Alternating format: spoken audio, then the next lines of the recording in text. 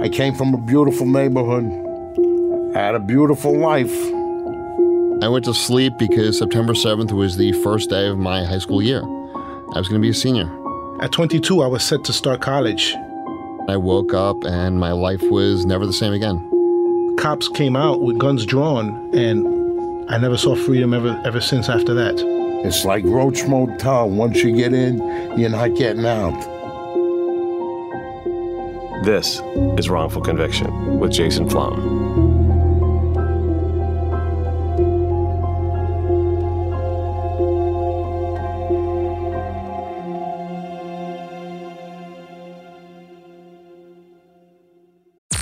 I'm Tamika D. Mallory. And it's your boy, my son, the General. And we are your hosts of TMI.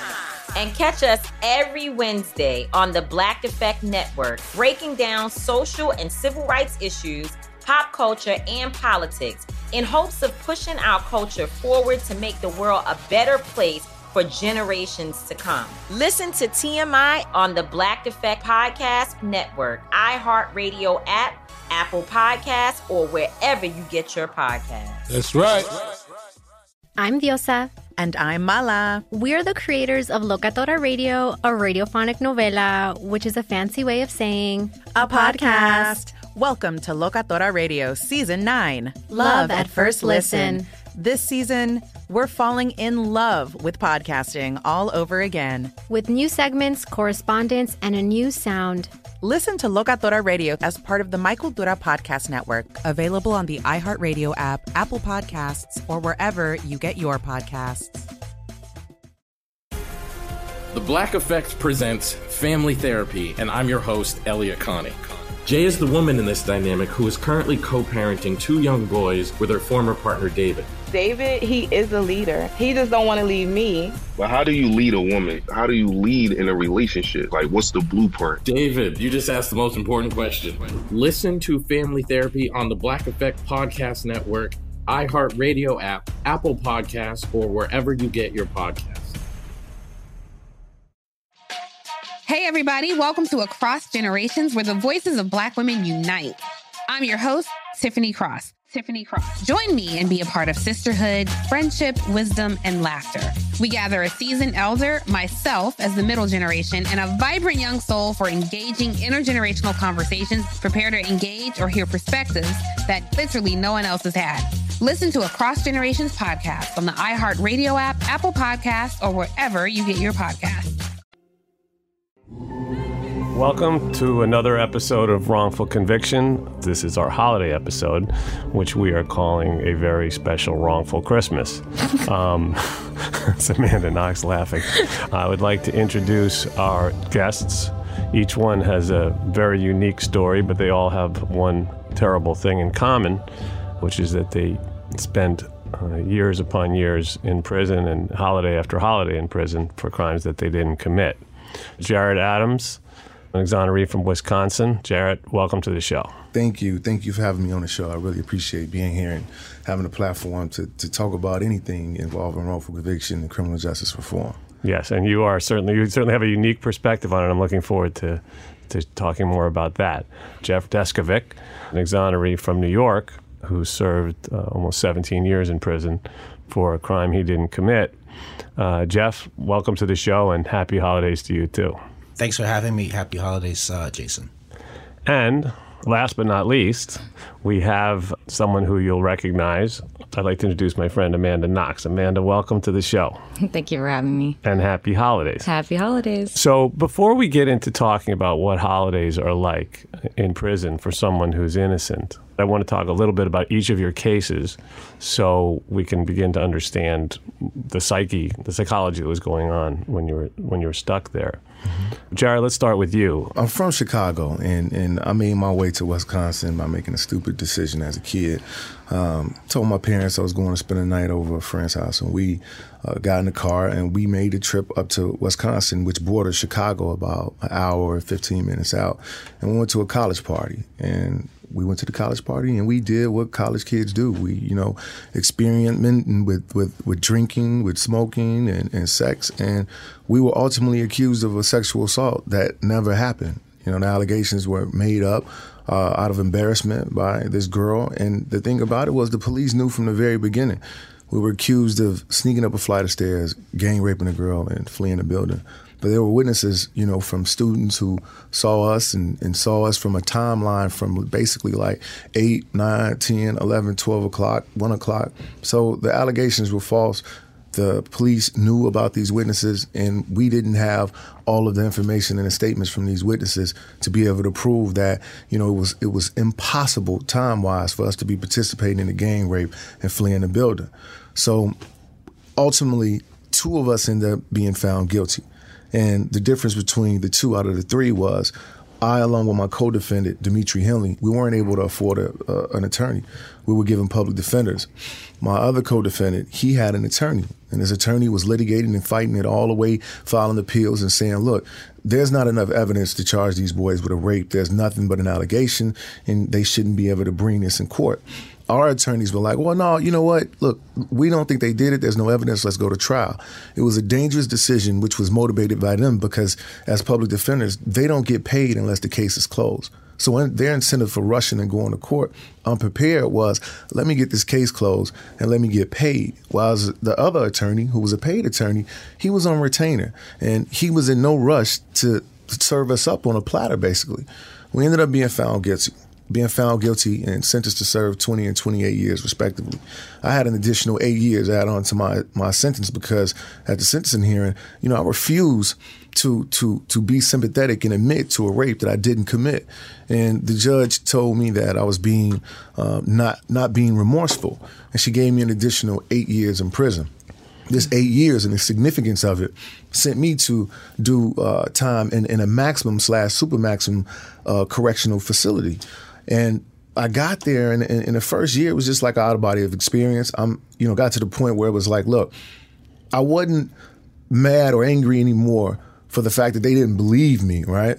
I was more so angry and upset at the fact that I'm sitting in this prison. I have a mother, aunts that raised me. I'm accused of a ridiculous crime that has no evidence. And the only reason I'm here is because I couldn't afford an attorney. And more importantly, because my accuser was white and we were black.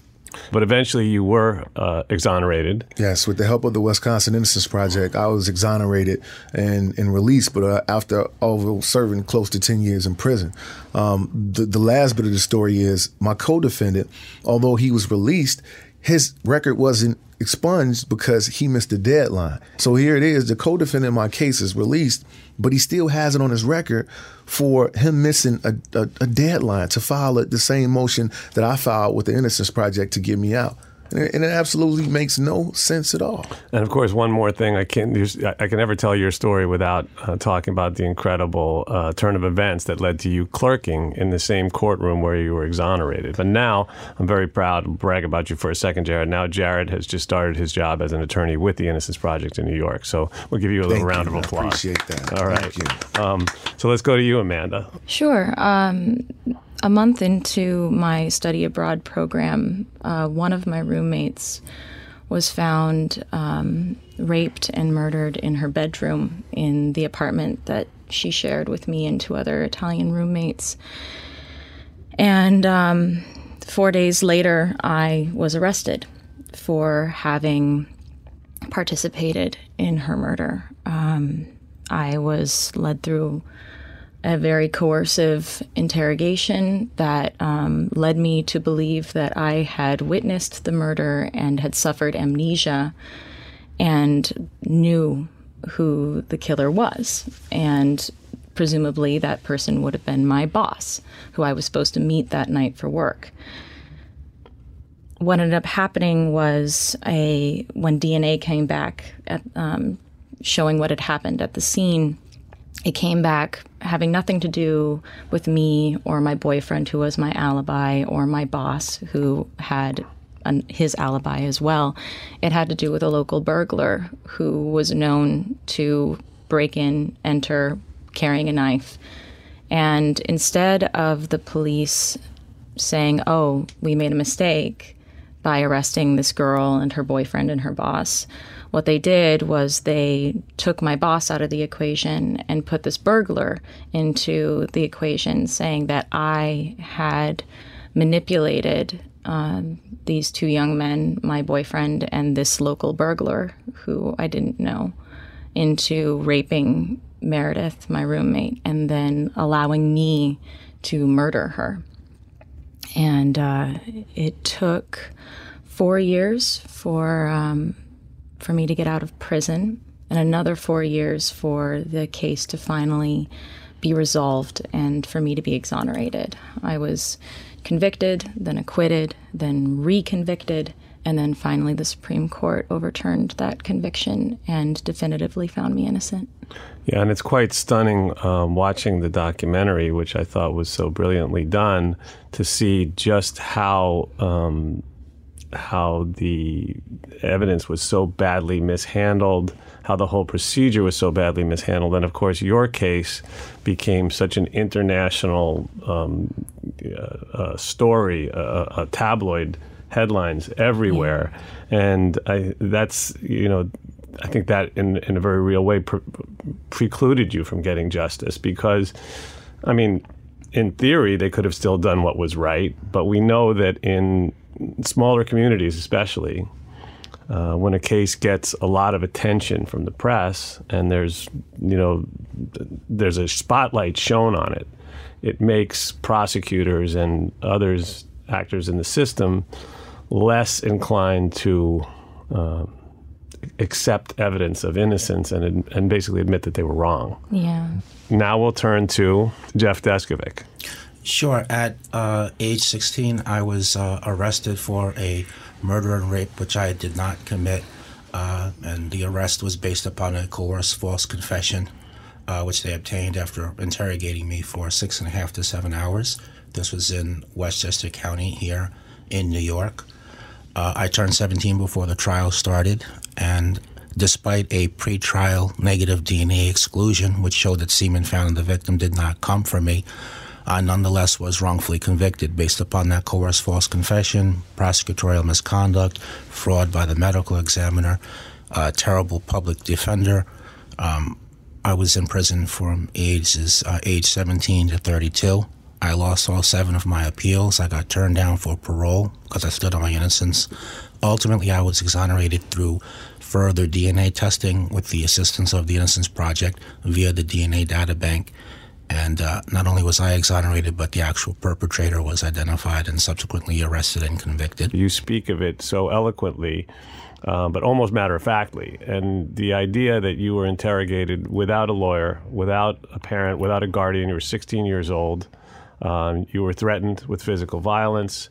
And it was the false promise also, that they promised me that if I did as they wanted, that they would stop the interrogation process and that I was not going to be arrested. That was a dynamic also. And the other thing I want to share, Jason, with the audience is that they drove me from Peekskill, which is in Westchester County. They drove me out of county to Putnam County to deliver me into the hands of a polygraphist who conducted this procedure, which he himself referred to as GTC. Get the confession. Oh, shoot. Right, and they promised you that if you signed the confession, you would go home and be able to stay in your own bed with your mother. Well, they promised me, if I confessed, they'd stop. But just so everybody understands the outrageousness, though, just even beyond what we've already said, the interrogation was not videotaped, it wasn't audio tape, and there was no signed confession. It was just the officer's word, which allowed them at the trial to omit the threat and false promise from their testimony. What is also really important for us to highlight is the idea that because of this false confession, you were convicted in spite of the fact that you had DNA evidence. In cases involving juveniles, false confessions are amazingly common, disturbingly common, and the idea that a jury would disregard scientific evidence that you could not have been at the crime scene because of a confession is something that I just want everybody to reflect upon for a second, because that is that can never happen again. To kind of jump ahead in terms of what I'm doing now, I used some of the money that I won from the lawsuit, and I started a nonprofit organization named after me, the Jeffrey Deskovic Foundation for Justice, whose goal is to exonerate other innocent people. In our 4 years of existence, we exonerated 2 people. William Lopez, who was wrongfully imprisoned for 23 and a half years. Recently, we exonerated William Hawley, who served 8 years and 4 months. We're currently trying to raise funds through a website called Patreon in order to hire more staff to assist more innocent people. The last quick thing I'll mention is following in the footsteps, an example of Jarrett Adams, who's here with us today. I'm in law school. I'm in my first year at the Elizabeth Hobbs School of Law in White Plains, and when I saw Jarrett walk across the stage, getting his law degree, all doubts in my mind, because I was going back and forth. Do I really want to become a lawyer, or do I just want to remain an advocate and just have lawyers work for me and work with me? All that disappeared. It was a clear-cut decision. And Jeff, it's let's give you a round of applause as well, because it's fantastic.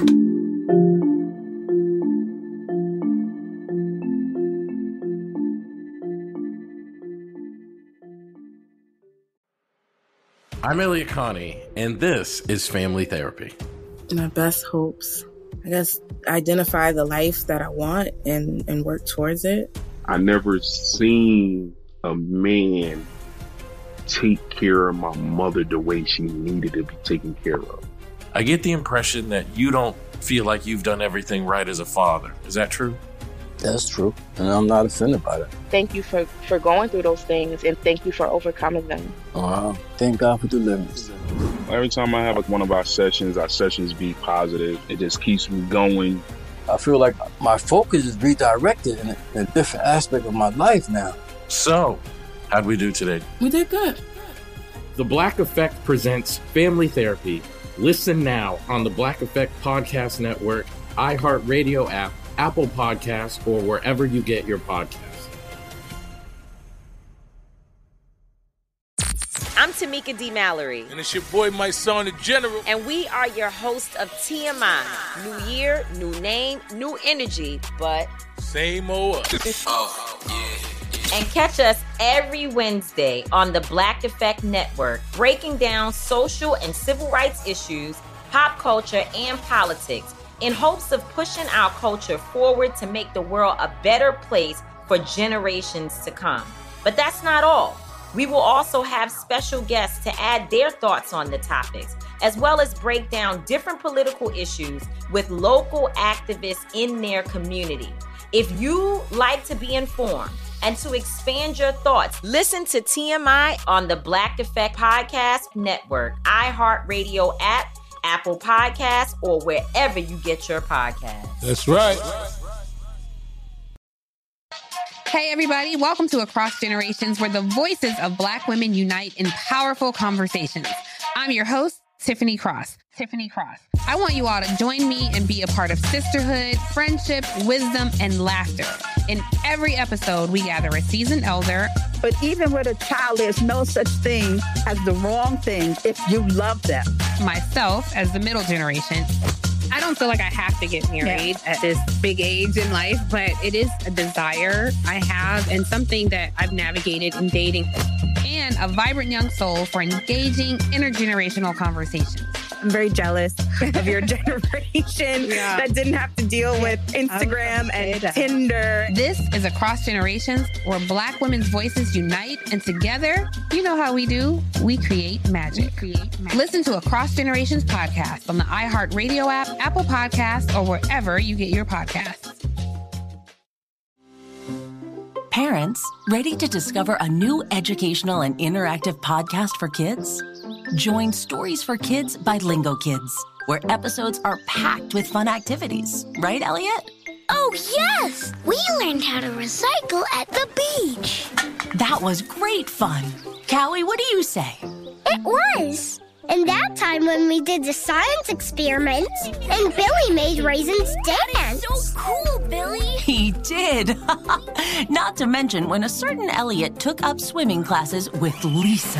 That was me. Bet you can't catch me. I'm going to get you. All this fun and more in our Stories for Kids. Lingo Kids Stories for Kids is now available on Story Button, the kid-friendly device for screenless podcast listening. Listen to Stories for Kids on the iHeartRadio app, Apple Podcasts, or wherever you get your podcasts.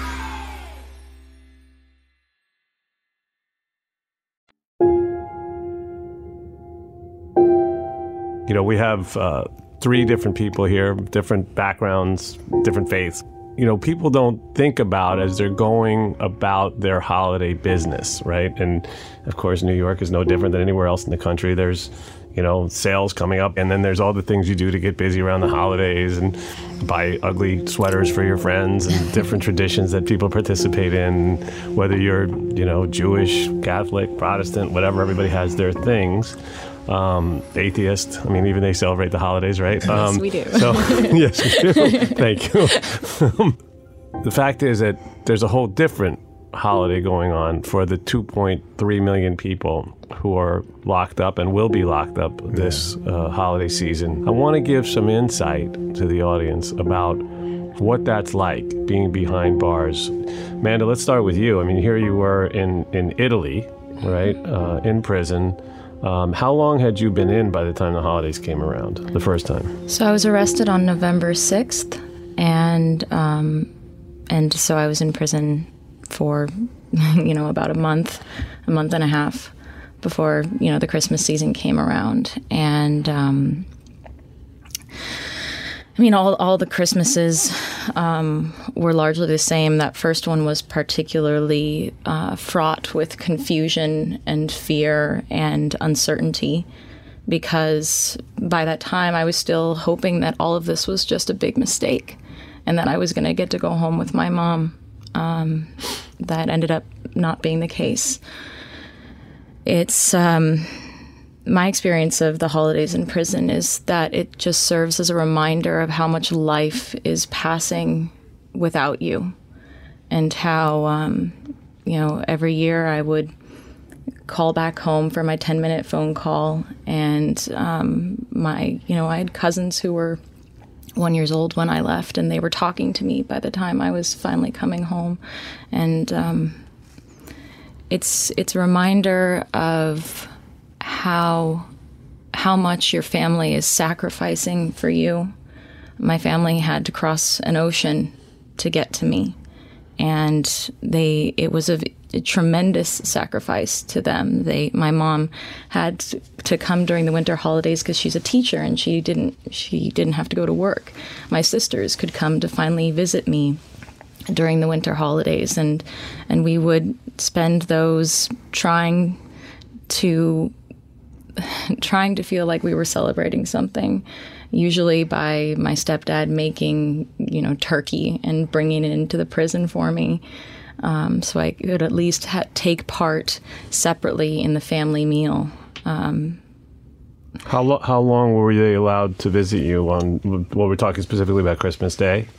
And not necessarily on Christmas Day. It depended on what day visitation was allowed. So it was usually the day nearest to Christmas that they were allowed to come. You weren't necessarily allowed that given day. I was only allowed to see my family for 6 hours a month, and visitation periods were an hour at a time. Occasionally, they would allow us an extra hour. Did it provide you any sort of peace or any sort of an escape? Were you able to detach for even that brief period of time? No. It did remind me that there was a whole world outside waiting for me, and that the people who cared about me were still there as much as they possibly could be. But we were still in the, the visitation room, and I was still not allowed to, we weren't allowed to touch too much. We were allowed to hold hands, but we couldn't just stand there hugging the whole time if we wanted to. It wasn't allowed. You had to sit down in your chair. You had to sit down and talk because it was visitation. And then when it was time to go, we were allowed to hug, and they left. So it's hard to even hear this. You were basically not far removed from being a child at this point in time. You were just out of high school. Yeah, I was 20 years old. Jeff, for you were even younger. 16 years old. My first holiday inside was spent at 17. So on Thanksgiving, they served a meal that was supposed to replicate a traditional Thanksgiving meal, except that the stuffing was it was so salty it wasn't palatable, and the turkey was processed. The guards knew that it was a halfway decent meal, compared to the other fare. And so they rushed us out of the mess hall, barely giving us 10 minutes to eat. It was a very stressful time. Everybody wanted to use the telephones to call home, but there was nowhere near enough telephones, so it was almost impossible to get on the phone and make a phone call. I would say the same thing was true on Christmas. One of the bright spots there, because it was horrible, but there were a few bright spots here and there, relatively speaking. So there was a volunteer that used to come into the prison every Christmas, and there was a staff person who also would come in on what was obviously an off day for them. So those two would pair with the guard, and they would have a bugle, and they would actually play Christmas carols at the bottom of at the first floor of each tier, and so everybody could hear it. And as you might imagine, it drew a mixed reaction. Some of the prisoners, like myself, we enjoyed listening to it. It brought back some good memories, while other people didn't appreciate it, and so they would start yelling obscenities, trying to get them to stop, but they would ignore and keep going. Sort of a surreal picture that you're painting, right? It definitely was. The only other thing I'll just want to add is, in my experience, I didn't have any visitors on the holidays themselves, because they were all getting together and doing the family thing. Yeah. So they didn't end that tradition to instead for a couple of them to come drive the 4 hours each way to come and see me in the prison. Yeah, I'm still stuck on this idea of this contrast, right, of the Christmas music with people alternately either humming or singing along or yelling curses and epithets. It was what it was. It was a madhouse. Yeah, exactly. It was a madhouse. Were the guards? They must not have been particularly thrilled to be in prison on the holidays. Did it affect their behavior in any way? They rushed us. Instead of giving us the normal time we would normally be allotted, to eat, they would rush us out. And then the last half of my sentence, I think that some kind of policy was changed. And so instead of them allowing us to have recreation at night, they took that away. They gave us an hour recreation so they could hurry up and lock the facility down so that they could engage in a Christmas party, a Thanksgiving party, a New Year's party, while we were all just, locked in a cage.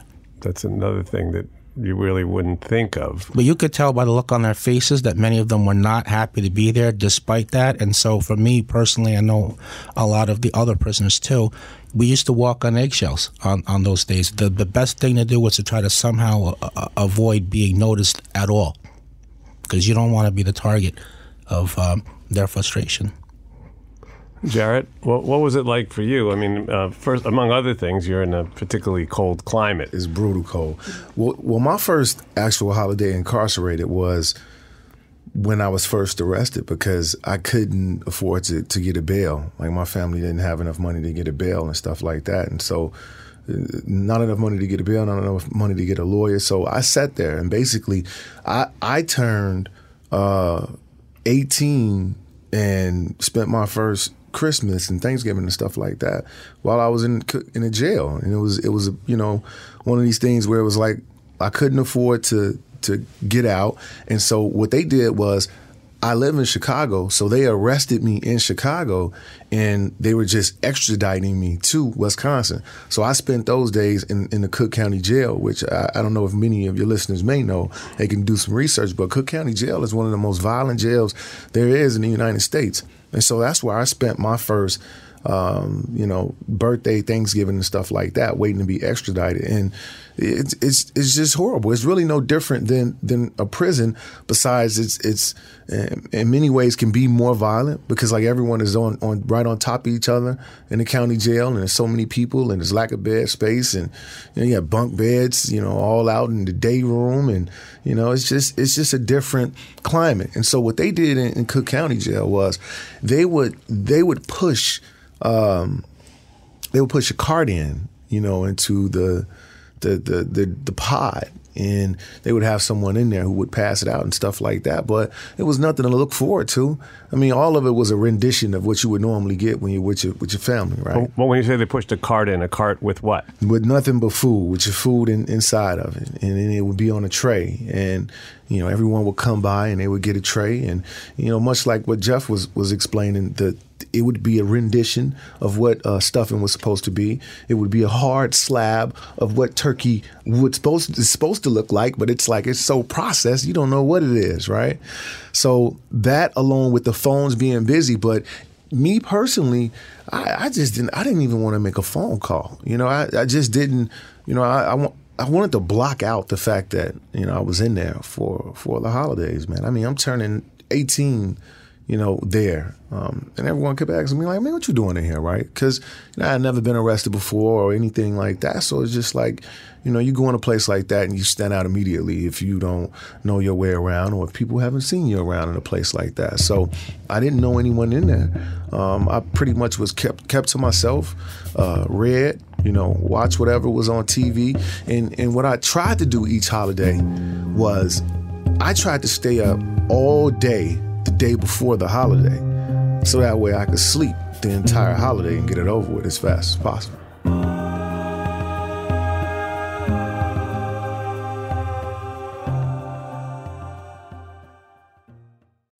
I'm Tamika D. Mallory. And it's your boy, my son, the General. And we are your hosts of TMI. New year, new name, new energy, but same old. Oh, yeah.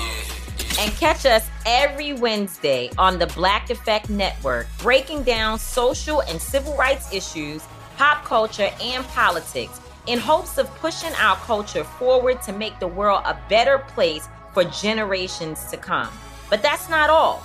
We will also have special guests to add their thoughts on the topics, as well as break down different political issues with local activists in their community. If you like to be informed and to expand your thoughts, listen to TMI on the Black Effect Podcast Network, iHeartRadio app, Apple Podcasts, or wherever you get your podcasts. That's right. I'm Elliot Connie, and this is Family Therapy. My best hopes, I guess, identify the life that I want and work towards it. I never seen a man take care of my mother the way she needed to be taken care of. I get the impression that you don't feel like you've done everything right as a father. Is that true? That's true, and I'm not offended by that. Thank you for going through those things, and thank you for overcoming them. Wow. Thank God for deliverance. Every time I have one of our sessions be positive. It just keeps me going. I feel like my focus is redirected in a different aspect of my life now. So, how'd we do today? We did good. The Black Effect presents Family Therapy. Listen now on the Black Effect Podcast Network, iHeartRadio app, Apple Podcasts, or wherever you get your podcasts. Hey, everybody. Welcome to Across Generations, where the voices of Black women unite in powerful conversations. I'm your host, Tiffany Cross. I want you all to join me and be a part of sisterhood, friendship, wisdom, and laughter. In every episode, we gather a seasoned elder. But even with a child, there's no such thing as the wrong thing if you love them. Myself, as the middle generation. I don't feel like I have to get married at this big age in life, but it is a desire I have and something that I've navigated in dating. And a vibrant young soul for engaging intergenerational conversations. I'm very jealous of your generation that didn't have to deal with Instagram and Tinder. This is Across Generations, where Black women's voices unite, and together, you know how we do, we create magic. Listen to Across Generations podcast on the iHeartRadio app, Apple Podcasts, or wherever you get your podcasts. Parents, ready to discover a new educational and interactive podcast for kids? Join Stories for Kids by Lingo Kids, where episodes are packed with fun activities. Right, Elliot? Oh, yes! We learned how to recycle at the beach. That was great fun. Callie, what do you say? It was. And that time when we did the science experiments and Billy made raisins dance. So cool, Billy. He did. Not to mention when a certain Elliot took up swimming classes with Lisa. That was me. Bet you can't catch me. I'm going to get you. All this fun and more in our Stories for Kids. Lingo Kids Stories for Kids is now available on Story Button, the kid-friendly device for screenless podcast listening. Listen to Stories for Kids on the iHeartRadio app, Apple Podcasts, or wherever you get your podcasts.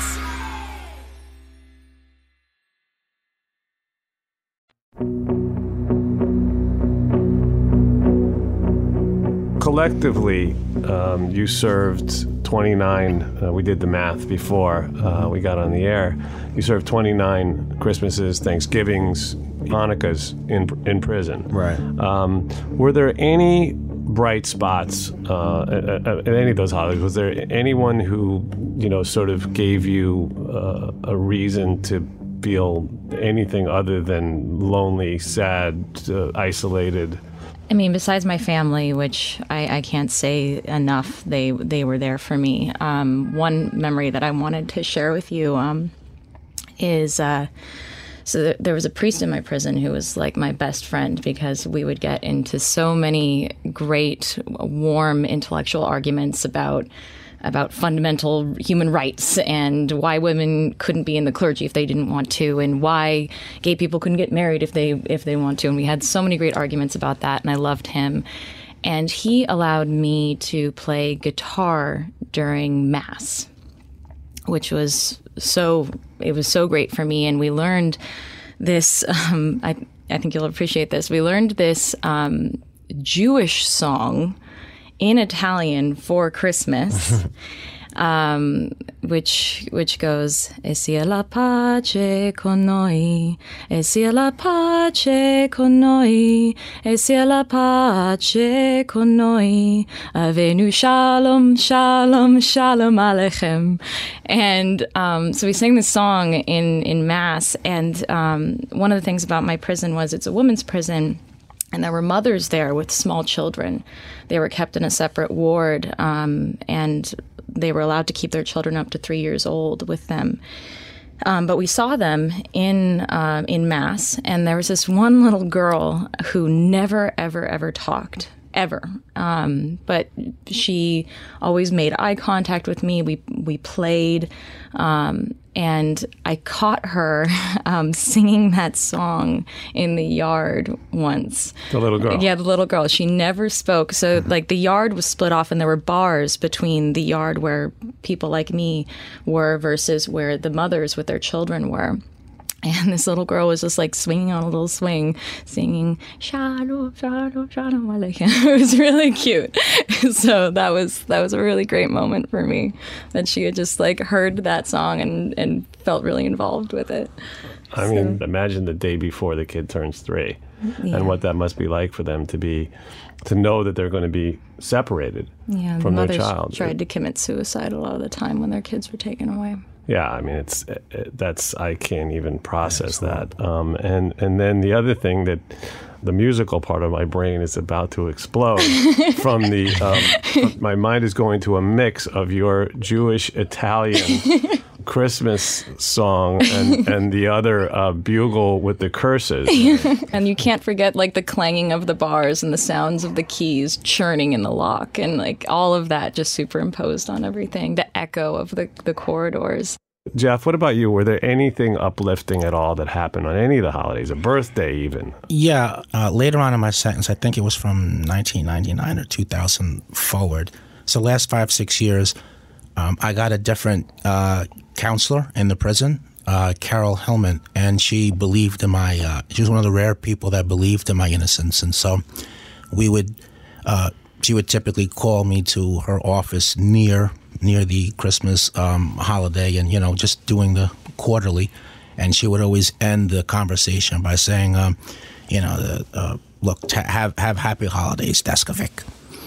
So in her own way, she was trying to be empathetic and, humane to me. So that was a bright spot. I used to enjoy talking to her. I mean, we would get the prison stuff out of the way quickly that she had to do, but then we would talk a little bit just as people, and it was it was refreshing to have a conversation with somebody, other than just another prisoner. And so that was a bright spot. And Jarrett, turn to you. Look, in the United States, they purposely seclude prisons as far away from the population and normal, not I don't want to say normal, but the inner city society, or where most of the people who they house families come from.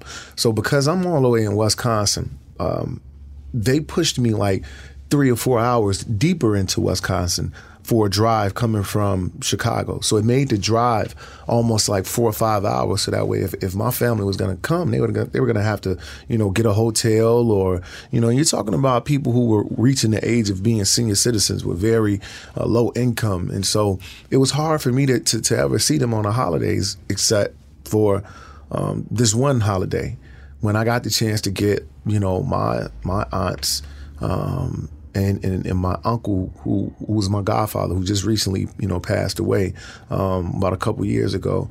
And they came on a bus. They took a Greyhound, because at this point, driving 5 hours is just ridiculous to ask of them, coming from Chicago and in bad weather that they, were coming in. Sure. So they came from Chicago on a bus, and they visited with me that day. And at that time, they had a program inside the prison I was in where you were allowed to order some things, and just for the purpose of it being a holiday, Christmas, they would let you get stuff in. And the things that they would let you get in were food items. And so in prison, those summer sausages are like gold, right?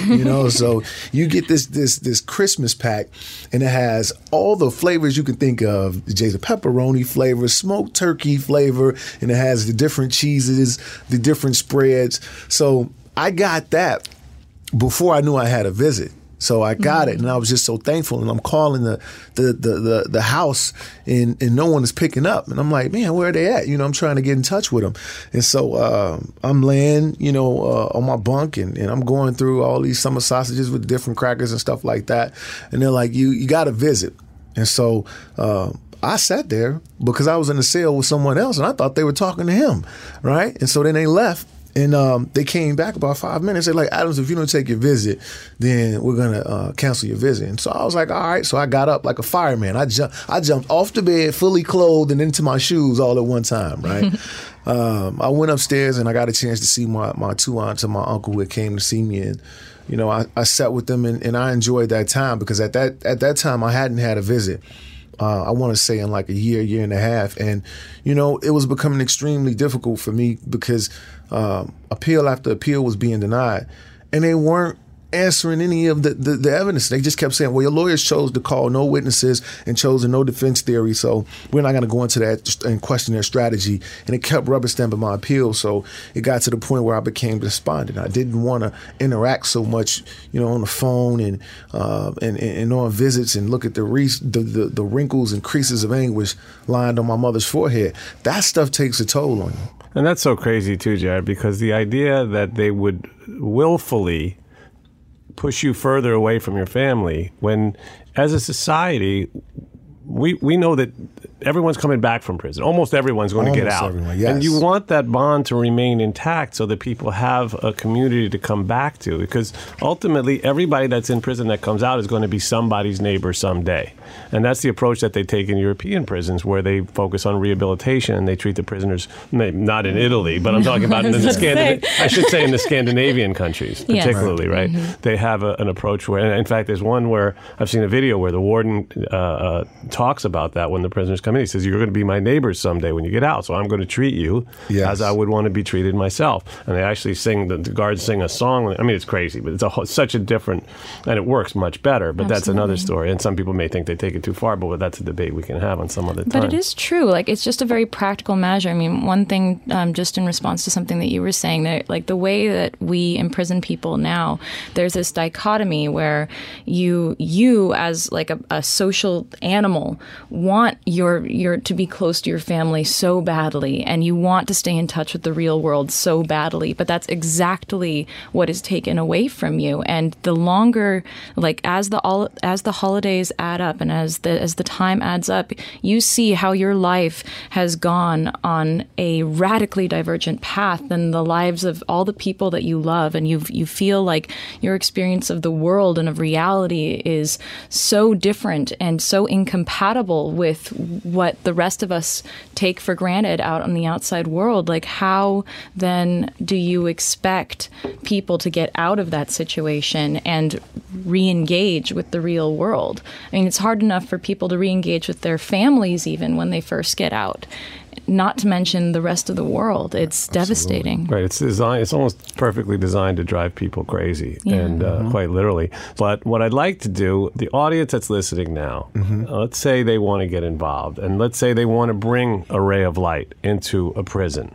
I'll throw one idea out there. I'm pen pals with a couple of people now, and I know just from the letters how much it means for them to have interaction, even though I'm a stranger, with somebody who's in prison. And But to feel invested in the world and know that people are invested in you, that makes a big difference. You'd be surprised how far a car will go to lift a person's spirit up. Like, I mean, you'd be surprised. And just, you know what, like Amanda was saying, look, we can't cage people up like animals, feed them like animals, and then release them and tell them to be human. I mean, that goes against everything that they, you know, you've been putting them through for all those years. So I just think that what you just said, the communication, the close interaction with society, and that will go a long way, Jason. Trust me, there are people who search every day for pen pals. They go in and look in newspapers to see people to write. Look, they are in need. They would love that. One idea I had is, what if everyone was listening, or a lot of people are listening, were to write a letter to somebody who's an innocent person who's suffering through the holidays on the inside, who maybe doesn't have family, doesn't have any really reason to celebrate. A letter could make such a big difference. So here's what you do. Go to Instagram @Wrongful Conviction, or go to our Facebook page, which is facebook.com/Wrongful Conviction Podcast. And you'll get some details, and you'll be able to share some strength and some hope, and hopefully even a little bit of joy with somebody on the inside who can really use your help.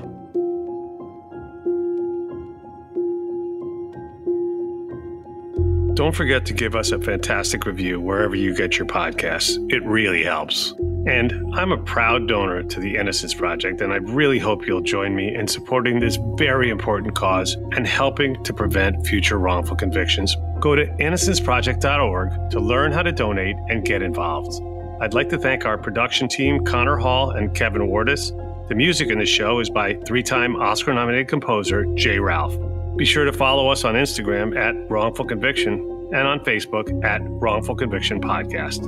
Wrongful Conviction with Jason Flom is a production of Lava for Good Podcasts in association with Signal Company No. 1.